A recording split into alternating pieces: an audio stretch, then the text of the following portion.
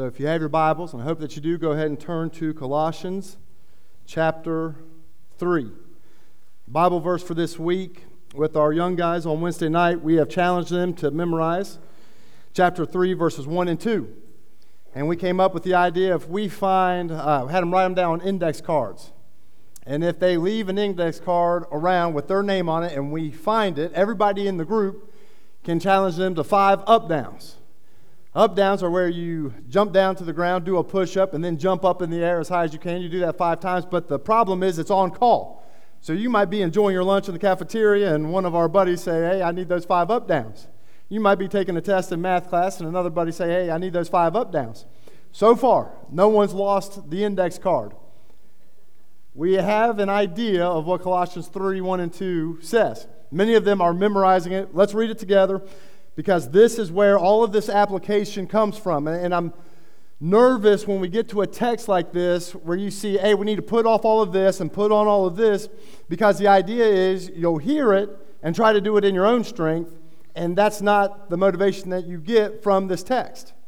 Paul has spent 2 chapters talking about how you can put off and put on. And it's only through Christ. And so I want us to remember that as we dig into the text today. So verse 1, since then you have been raised with Christ, set your hearts on things above, where Christ is seated at the right hand of God. Set your mind on things above, not on earthly things, for you died, and your life is now hidden with Christ in God.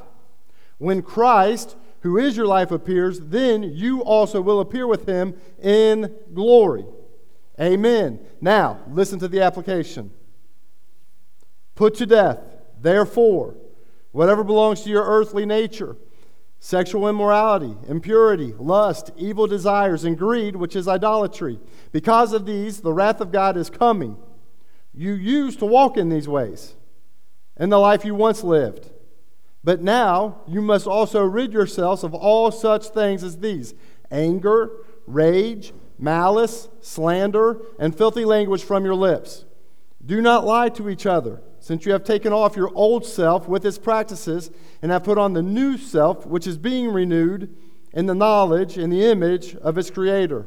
Here there is no Gentile or Jew, circumcised or uncircumcised, barbarian or Scythian, slave or free, but Christ is all and is in all. Therefore, as God's chosen people, holy and dearly loved, clothe yourselves with compassion, kindness, humility, gentleness, and patience. Bear with each other and forgive one another if any has any grievance against someone. Forgive as the Lord forgave you. And over all these virtues put on love, which binds them all together in perfect unity. Let the peace of Christ rule in your hearts, since as members of one body you were called to peace, and be thankful. Let the message of Christ dwell among you richly as you teach and admonish one another with all wisdom through psalms and hymns and songs from the Spirit, singing to God with gratitude in your hearts. And whatever you do, whether in word or deed, do it all in the name of the Lord Jesus, giving thanks to God the Father through him. Amen? Amen. Let's pray. Father, we thank you for this text. Thank you for your word. And we thank you for Jesus. Father, right now I pray that you open up our minds and open up our hearts for what you have, for what you are calling us to. I pray for a conviction of sin, for a conviction to flee these things and put on the things you've called us to. Help us cling to Christ, keep our eyes and our minds and our hearts set on things above, not on earthly things. It's in Jesus' name I pray. Amen. So this movie's been out for a long time. It's a good war movie, Saving Private Ryan. Many of you have seen it. And in this movie, this company, this Ranger company, Company C, is going through looking for a man by the name of Private Ryan. His brothers have died, and the president doesn't want to send a letter home to mom saying all 4 of your sons died in this war, so they select this company to go find this soldier. But the problem is their translators keep on dying. In the Normandy invasion, they lost both of them, and so they need a translator, someone who could speak French and Russian, or French and German. And that's where you see Colonel Upham. Now, he's at the table, He is what's called a technician. He's never fired his rifle. As a matter of fact, he's never seen combat. And Tom Hanks shows up and says, hey, I heard you can speak fluid French and German. We need you. He said, oh, yes, sir. I can speak fluid French. My German just has a slight accent, not too bad. He's like, you're with us. Pack your stuff, come on. And in it, you see that he goes back and he is nervous. He picks up his typewriter. He picks up his tools. He picks up this huge bag. And Tom Hanks helps him. He's like, you're not going to need that. And you're not going to need that. And he takes his bag and he tosses it off. He goes, you will need that, pointing to his helmet to put on. And he needs his gun. It's an amazing thing because it's so clearly evident that a new position requires a new dress. This new position required a change of outfits for this soldier. And isn't it interesting? He goes back and tries to bring the old stuff with him for the new mission, and Tom Hanks is like, you don't need that. A lot of times, that's exactly how we operate in the church. We're dead to sin. The old self is gone. We're to put that off. But isn't it sometimes normal? We try to cling to that stuff that we should have put away. And we try to bring it along with us. And Jesus is saying is, nope, put that to death. Put on this. That's what Paul is doing. Paul is doing what Tom Hanks helped this soldier do. Hey, leave that behind. You're going to need this and this. Put this on. That's what this text is all about.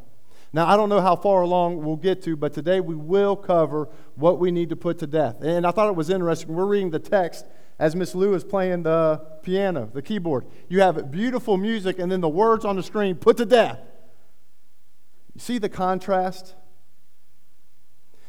You see, you have to be careful. The Christian life is not an easy life. It's not a comfortable life. It is a battle. And if you're not fighting sin, it will consume you. It will keep you from what God has for you.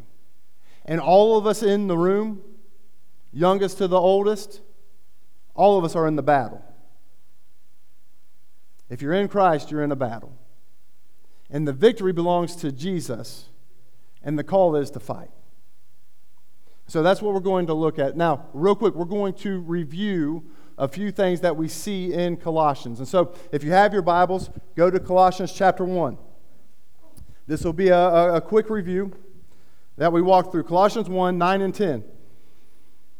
You may remember this from a few Sundays ago. We continually ask God to fill you with the knowledge of His will through all the wisdom and understanding that the Spirit gives, so that you may live a life worthy of the Lord and please Him in every way.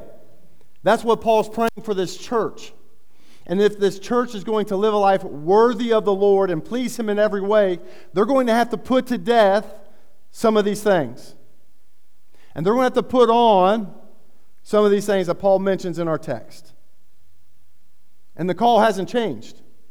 If we're going to live a life that brings honor to God, that we're going to please Him in every way, we've got to put to death sexual immorality. We've got to put to death anger and malice and rage and lying.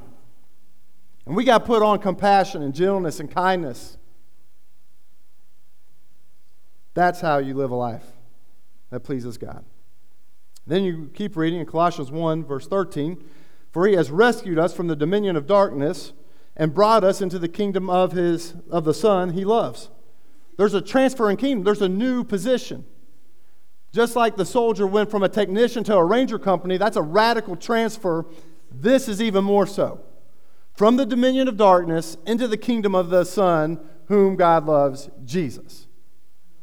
Kingdom of Satan, kingdom of Christ. And that transfer changes everything. This past Thursday, there was a football game. You may have been aware of it. Pretty cool uniforms on the field. It was a whiteout. The Bengals had the white helmets with the black stripes. And the Dolphins wore this teal color. I like their uniforms too. It's easy to tell who's on whose team, isn't it? There wasn't much confusion. You had the teal team and then the white team with the black stripes. Thankfully, they won. But there was no doubt who was on whose team. Did you know the same is true when it comes to which kingdom you belong to? It's easy to tell whose team you're on. And the characteristics help determine the team. If you belong to Christ, He's changing you from the inside out. And you're putting to death these things, and you're putting on these things. But if you're still in the kingdom, in the dominion of darkness, you're living it up on things you should have put to death. And you can't live out the things God's called you to, because you haven't been made alive by God through Christ. And so that is decision time. Before you try to do all this stuff, make sure you've been transferred from the dominion of darkness to the kingdom of Christ. And that's only through faith in Christ and what He's done on the cross. But we keep reading. Colossians 1:27 and 28. Christ in you, the hope of glory. He is the one we proclaim, admonishing, teaching everyone with all wisdom, so that we may present everyone fully mature in Christ. Fully mature in Christ. Football practice with our D-line. We got Quincy up here. Quincy, who's in front of our D-line drills? D-Mark. Quincy's up there. Josh Walker. You want to know what's normal about those guys? They've done our drills hundreds of times. The young guys, the freshmen, go to the back of the line. The reason why they're in back is not because we don't like them as much. It's because they need role models in front of them. They don't know what a read step is, or a rip step, or a come to ready step. They don't know our calls, strong in and strong out, hot light and heavy. They don't know these calls, but when they watch the guys in front of them, they're able to do it. Who are those leading by example in our church today? Who are the Redemption Church role models? Who's leading the way and setting the example in humility and compassion and kindness and patience and forgiving one another and loving one another? Who are those guys we can say, go to the front of the line so we can say, hey, copy this person's attitude in our church on Sundays. Copy this person and how they love each other. That's what the text, so we can present everybody fully mature in Christ. That's the goal. Growing in Christ's likeness. We want people to set the model for others to follow. So we keep reading. You get to Colossians 2, I believe it's verse 6, where we get our next text, and it talks about how we are dead in Christ. So then, just as you receive Christ Jesus the Lord, continue to live your lives in Him. And then later, in that same chapter, verse 13, we were dead in our sins. Right? No life. Dead in our sins, but God made us alive with Christ. God forgave us all our sins, canceled the debt that condemned us, has taken it away by nailing it to the cross, triumphed over them by the cross. Now, this is very, very important, because it's not your effort that overcomes your sin. It's what Christ has done. And until we understand that this is gospel-driven effort, we won't do what Paul's called us to do here with putting to death this sin. Have you trusted Christ to pay for your sin? Not someone else's, but yours. Have you gained victory over your sin because of what Jesus has done for you? If you have, then you're invited to the fight. And then we keep reading, Colossians 2:20 and 3:1, which we read this morning. Since you died with Christ, verse 20. And then Colossians 3:1, since then you have been raised with Christ. Paul's not leaving that idea. If you died with Christ, your life is hidden in Him. Therefore, you're dead to the things that are against Christ. And if you're hidden in Christ, you're also brought to life, new desires to walk with Christ, living out the things that bring Him glory. And then the verse that we read today, setting your hearts on things above, setting your mind on things above. And then chapter 3, verse 3, for you have died, and your life is now hidden in Christ. That's what you have to jump off to live out the text that we're going over today. I don't know if any of you guys have gone skydiving. I will not. I will never, ever go skydiving. But it's an option for some of you. What if you go through the whole thing, the training, they say, hey, the plane's going to get up to this height. When this light turns green, you need to walk out, clip here. When you jump, you get to about this level, then you pull the cord on your chute. If that doesn't work, pull the secondary cord on your chute at this level. That's all you got to do, right? Pretty simple, right? Keep your hands out. Don't go to a free fall. Pull the cord. You get on the plane. You do everything exactly how the instructor told you. You get up when the light turns green. You walk to the end of the plane. The light turns green. Boom, you jump out. And you go to pull the cord when you realize there's no parachute there. You don't even have to worry about going to the secondary pool because there's still no parachute there. It's the same way when we get ready. We're going to jump out the plane, put to death all of this stuff, and put on all of this stuff. And you go to try to do this, but you've never put on Christ. It's like jumping out of a plane without a parachute. You have no hope of doing it. And so, yes, it took a little while to get through the intro today, but it's very, very important to understand. If you're not in Christ, don't try to live this out. You can't. The invitation to you is put your faith in Jesus, and then watch how he changes your life from the inside out. And then the call to those who are in Christ, let's get to battle. Let's get to fighting. Let's get to throwing this stuff off so we can run the race God's marked out for us. Amen? Amen. All right, so let's get to work.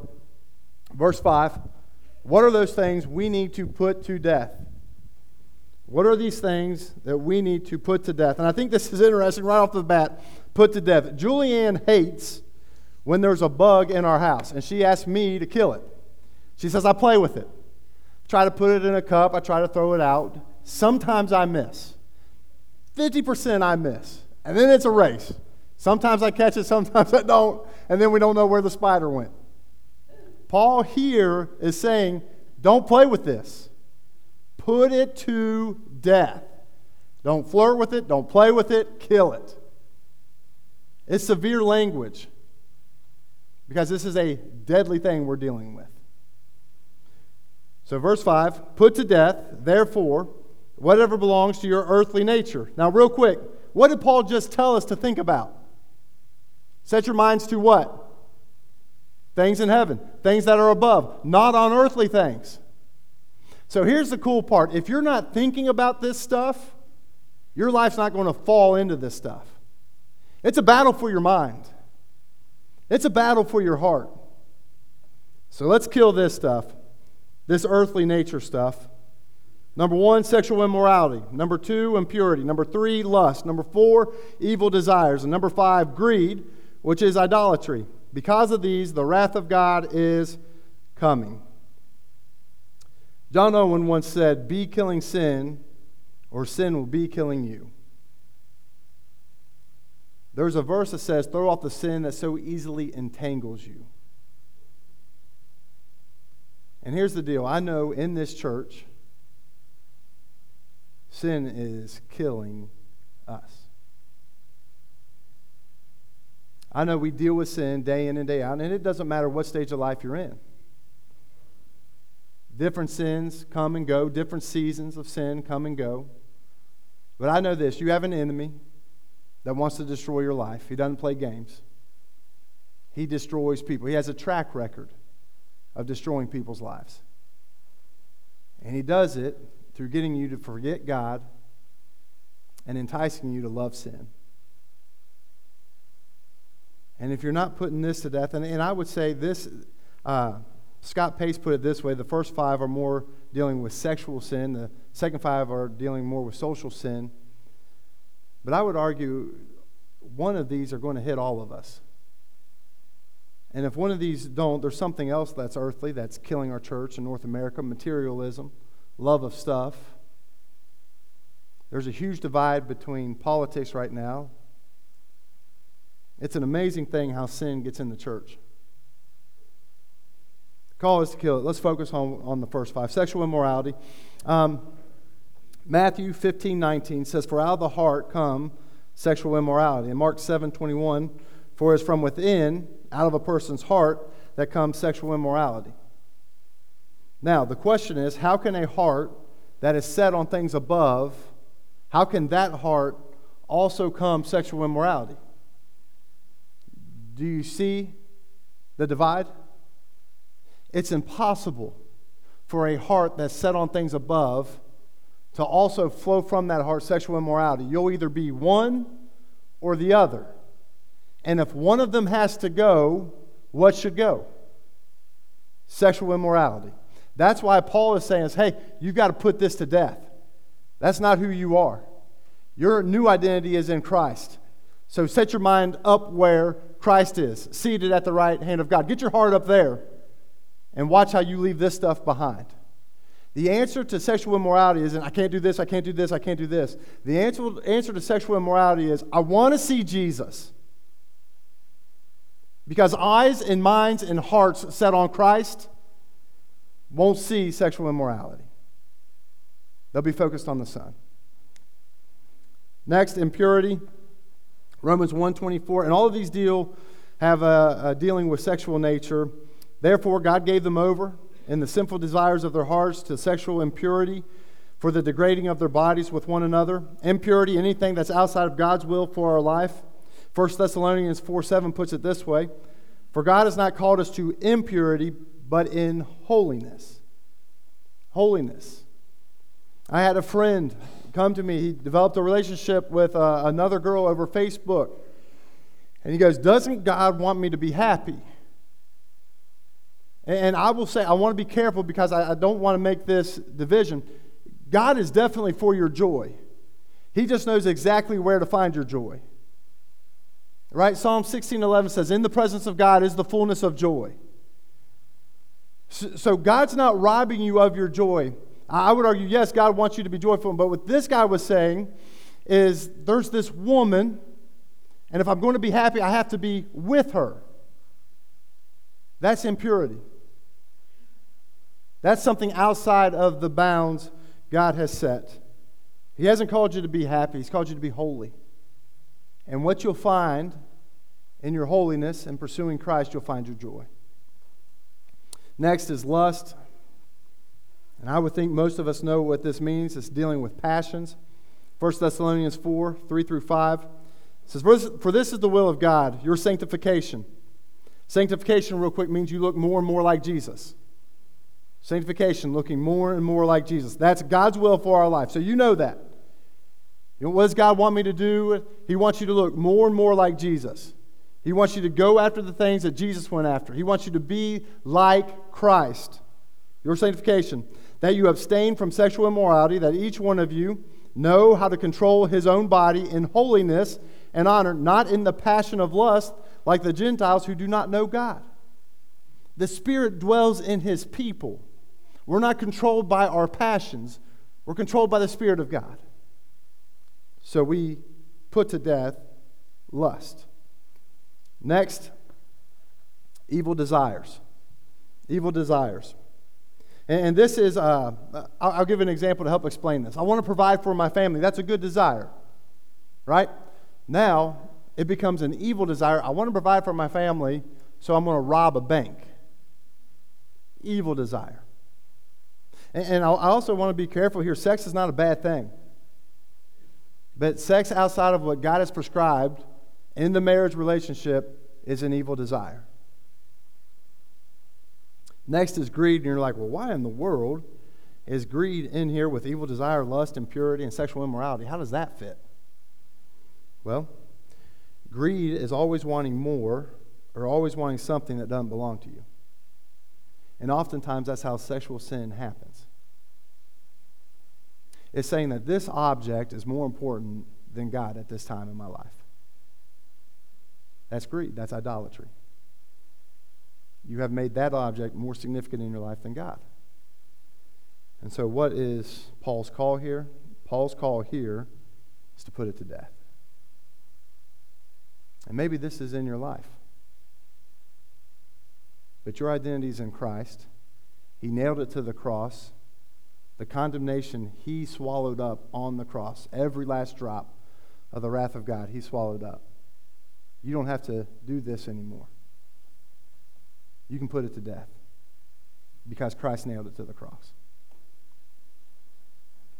I put a little warning here, and this comes from, I believe it's the 6th verse. It says, because of this, the wrath of God is coming. We could read through that quickly and pass on. But I want to say this: never take lightly what God takes very seriously. And our world is taking sexual immorality very lightly. Give you just a couple of things.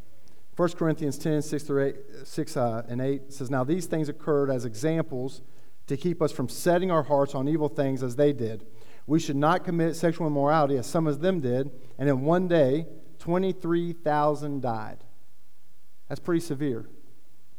Judgment broke out. Or, in Jude 1:7, "And in a similar way, Sodom and Gomorrah and the surrounding towns gave themselves up to sexual immorality and perversion. They serve as an example of those who suffer the punishment of eternal fire." God doesn't play with sexual sin. God doesn't play with sin. Just a couple of stats. Pornography is a booming business. Billions of dollars annually from the United States go to this. One guy, Frank Rich, did a research project on this. He says porn is no longer a sideshow. It's the mainstream.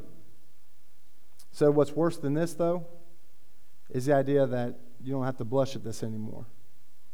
You know, you used to have to do this in the shadows. You had to go to a store. It was embarrassing. But now it's at your fingertips. This is the sad reality. As the younger you go, the less of a deal this becomes. Here's just one little stat. When dealing with high school age students, only 55% say there's anything wrong with consuming pornography. Half. Not a big deal. And the number is growing. Not a big deal. You see, if we understood this right, the wrath of God is on this stuff and it's coming towards us. We would be very careful with what we let our eyes see. You know, I sat in front of Mom on some movies, and there's some movies out there that I thought were hilarious until I watched it with my mom and dad. And then I thought, I can't believe I'm watching this with my mom and dad. But you want to know what happens? Mom and Dad's standard of holiness was higher than mine. And I should have been blushing at some of the things they said, hey, you don't need this. You probably don't need to laugh at this. Now, understand this. God's standard of holiness compared to my parents is infinite. That's our standard. We can't play with this stuff. We'll talk about wrath for a minute. We have an assistant coach, Jason Moore. He's a buddy. First year coaching, this is 2013, we go to a coach's clinic, Glazier Clinic up in Indianapolis. Well, you're stuck in rooms with coaches, right? Thankfully, I won paper, rock, scissors. I got a bed. Coach Neville's got a bed. Coach Moore got the aisle right in the middle of the two beds. We made sure he had blankets. But a couple of our coaches go out, and they were staying up later that night. I was tired. I wanted to go to bed. I go to bed about 1:30 a.m. They come rolling in, wake me up. Jason gets on the ground, takes my blanket, lays down. Ben's like, hey, you want to get him back? So as Jason's brushing his teeth in the bathroom, Ben is setting his phone for an alarm every 5 minutes. So 1:35, 1:40, 1:45, so on. And as soon as we lay down, lights go off, we start going to sleep. The alarm goes off. Jason snoozes, stop it. Well, he doesn't know there's another alarm coming in 5 minutes. Now, Ben and I didn't think through this plan because every time the alarm went off, guess who else stayed awake?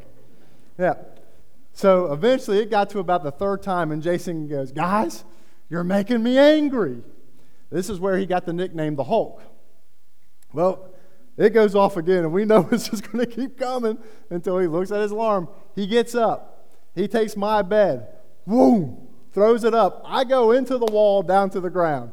I look back up, and I see Coach Neville's over there hanging onto his bed, and Jason's trying to throw him off. He finally gets our sheets and our covers and throws them into the shower. He goes, next time, I'll turn the water on.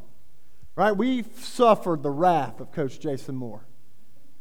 We were laughing. Not very scary. Well, when I was younger, sophomore year of high school, we had a sleepover for a birthday. All my boys are in the basement. We're playing different video games. And it's getting late. It's about 2 o'clock, and Dad comes to the door and says, guys, it's that time. And we all understood what that meant. Right? It's time to be quiet, go to bed. But we thought, you know what, we could get one more game in. Something happens, a guy would yell, celebrate. Ah, God. I'm like, hey, man, cut that down. We keep going. Big play happens. We go nuts. You hear the recliner. Ba-boom. And that was like a fired shot. We turn the TV off. The lights are off. We jump under the covers, and we act like we're asleep. Dad comes to the door and goes, there won't be a third time. That's all he had to say. You see, it's a little bit scarier facing the wrath of a father. Now, when we go to God, think about the wrath of an all-powerful, almighty, eternal God. That type of wrath is a terrifying thing. Now, this is where I want you to see this. Those in Christ, we're not fearful of the wrath that is to come because it's been swallowed up on the cross. A helpful illustration that's helped me get this in my mind. Pretend that there's this huge field and there's a fire coming through. And back here in this corner is this burnt spot. There's no more fire there. It's already been burnt up, but the fire's coming this way. You don't want to be in front of the fire.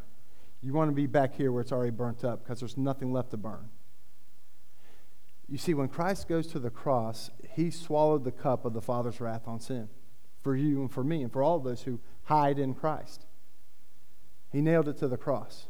You see, when Jesus was on the cross, the wrath that was for you and me and my sin, paid for by Jesus on the cross. That's why he asked, let this cup pass from me. He wasn't afraid of the nails. He wasn't afraid of the beating and the spitting and all that. He knew that the wrath of the Father was coming. And he willingly lays his life down so that now there's no more condemnation for those in Christ. Now, why is that important? It's only those who have an idea about the wrath of the Father that will be gripped by the mercy of the Son. You see how merciful God is? That he would send his Son to consume all of the wrath so that now there's no condemnation for you and I. So how could we mess with these things anymore? With sexual immorality and impurity. Man, I want to pursue Jesus. I want to put those things to death. But Paul doesn't stop here. He keeps going. And here's another list. We'll start this with, let's go with verse 7. You used to walk in these ways in the life you once lived, right? The put off, put on. But now you must also rid yourselves of all such things as these: anger, rage, malice, slander, and filthy language from your lips. Do not lie to each other, since you have taken off your old self with its practices and have put on your new self, which is being renewed in knowledge in the image of the Creator. Now, real quick, that's another laundry list right there. 5 things. I think we understand this. Anger, rage, and malice.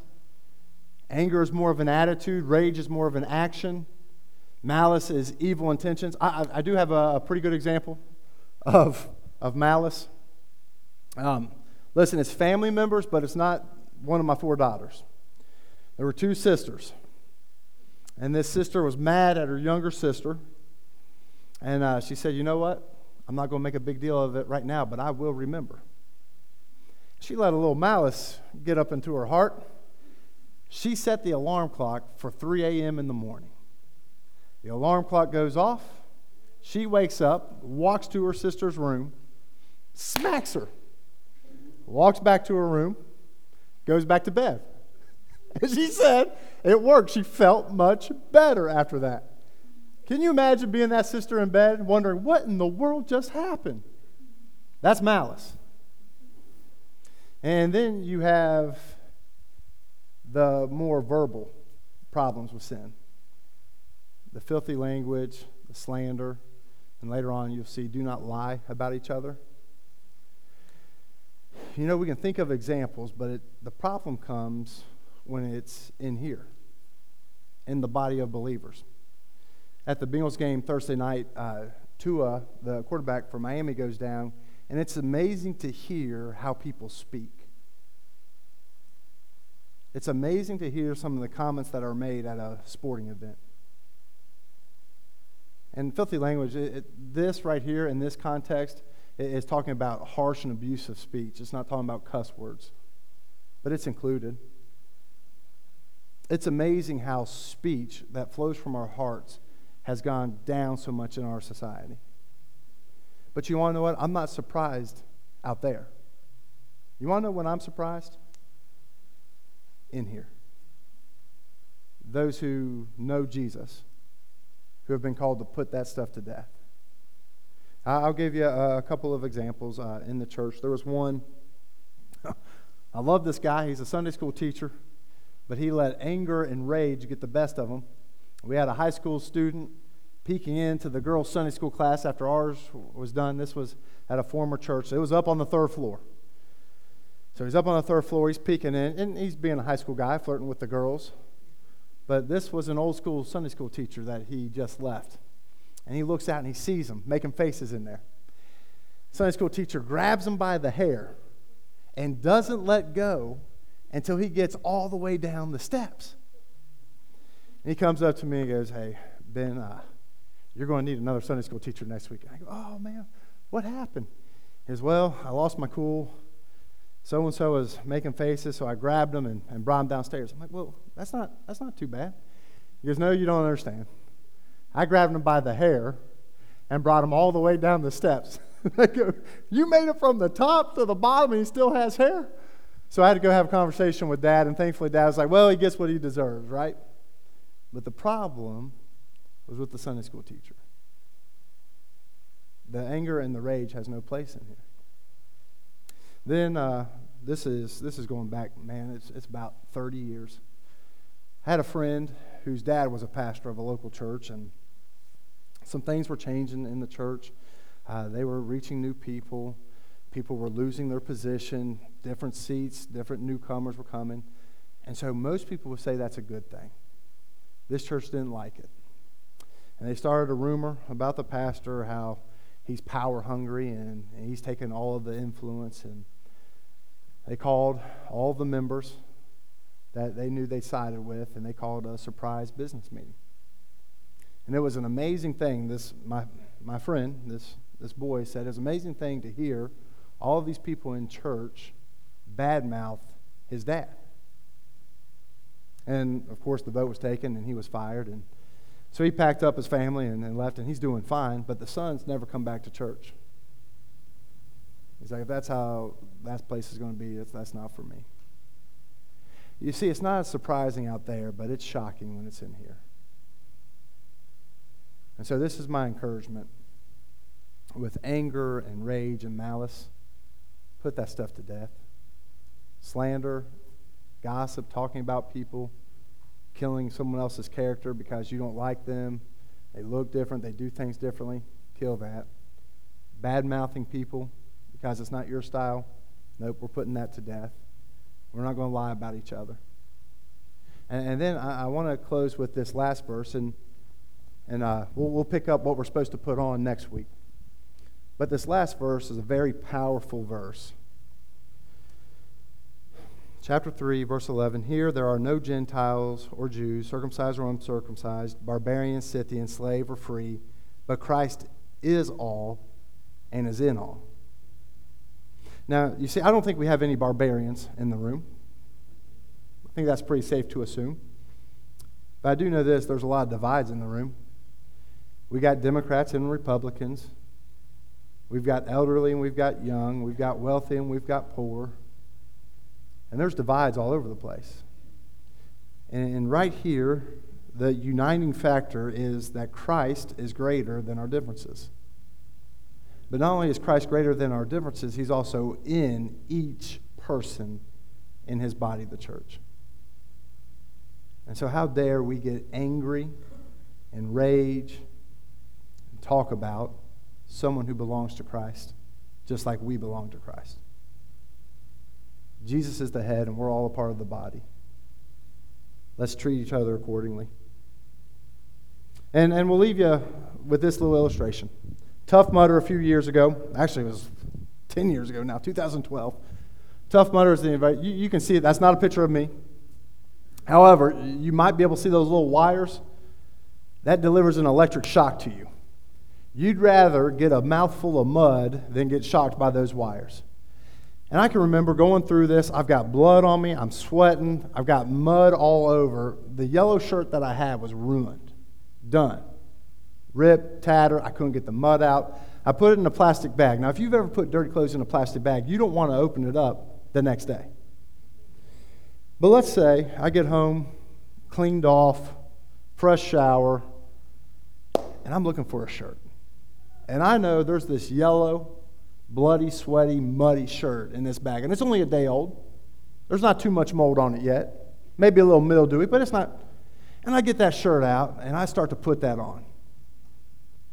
That would be nuts. Did you know many of us do that spiritually? We don't put that garbage back on. Sexual immorality, evil desires, lust, anger, rage, malice, lying. We've put that to death. That's in the garbage bag, and we've taken it to the dump. It's gone. We're putting on a new shirt that only Jesus gives us. So here's my question to you. One, do you know Christ? If you don't, today's a good day to make that decision. Number two, are you fighting sin? And all of us in the room have sin to fight. None of us have arrived. And you won't arrive until you meet Jesus face to face or he returns for his church. Until then, we're all fighting. So we need to be confessing sin and forsaking sin. That's our only options. So the challenge today is put to death sin, because that's not who you are. You're called by Christ. You've been made new. New desires follow him. Amen? Amen. Let's pray. Father, thank you for your church. Thank you for gathering us here this morning. Lord, I do pray that we're fighting sin. And Lord, I want us to kill and dig out the sin that entangles our hearts, entangles our minds, leads us away from you. Help us throw it out. I pray that you give us brothers and sisters that will help us fight. And as we put it to death together, I pray that we are united in love for each other. Lord, I pray that everything that we do and everything that we say is glorifying to you. It's in Jesus' name I pray. Amen.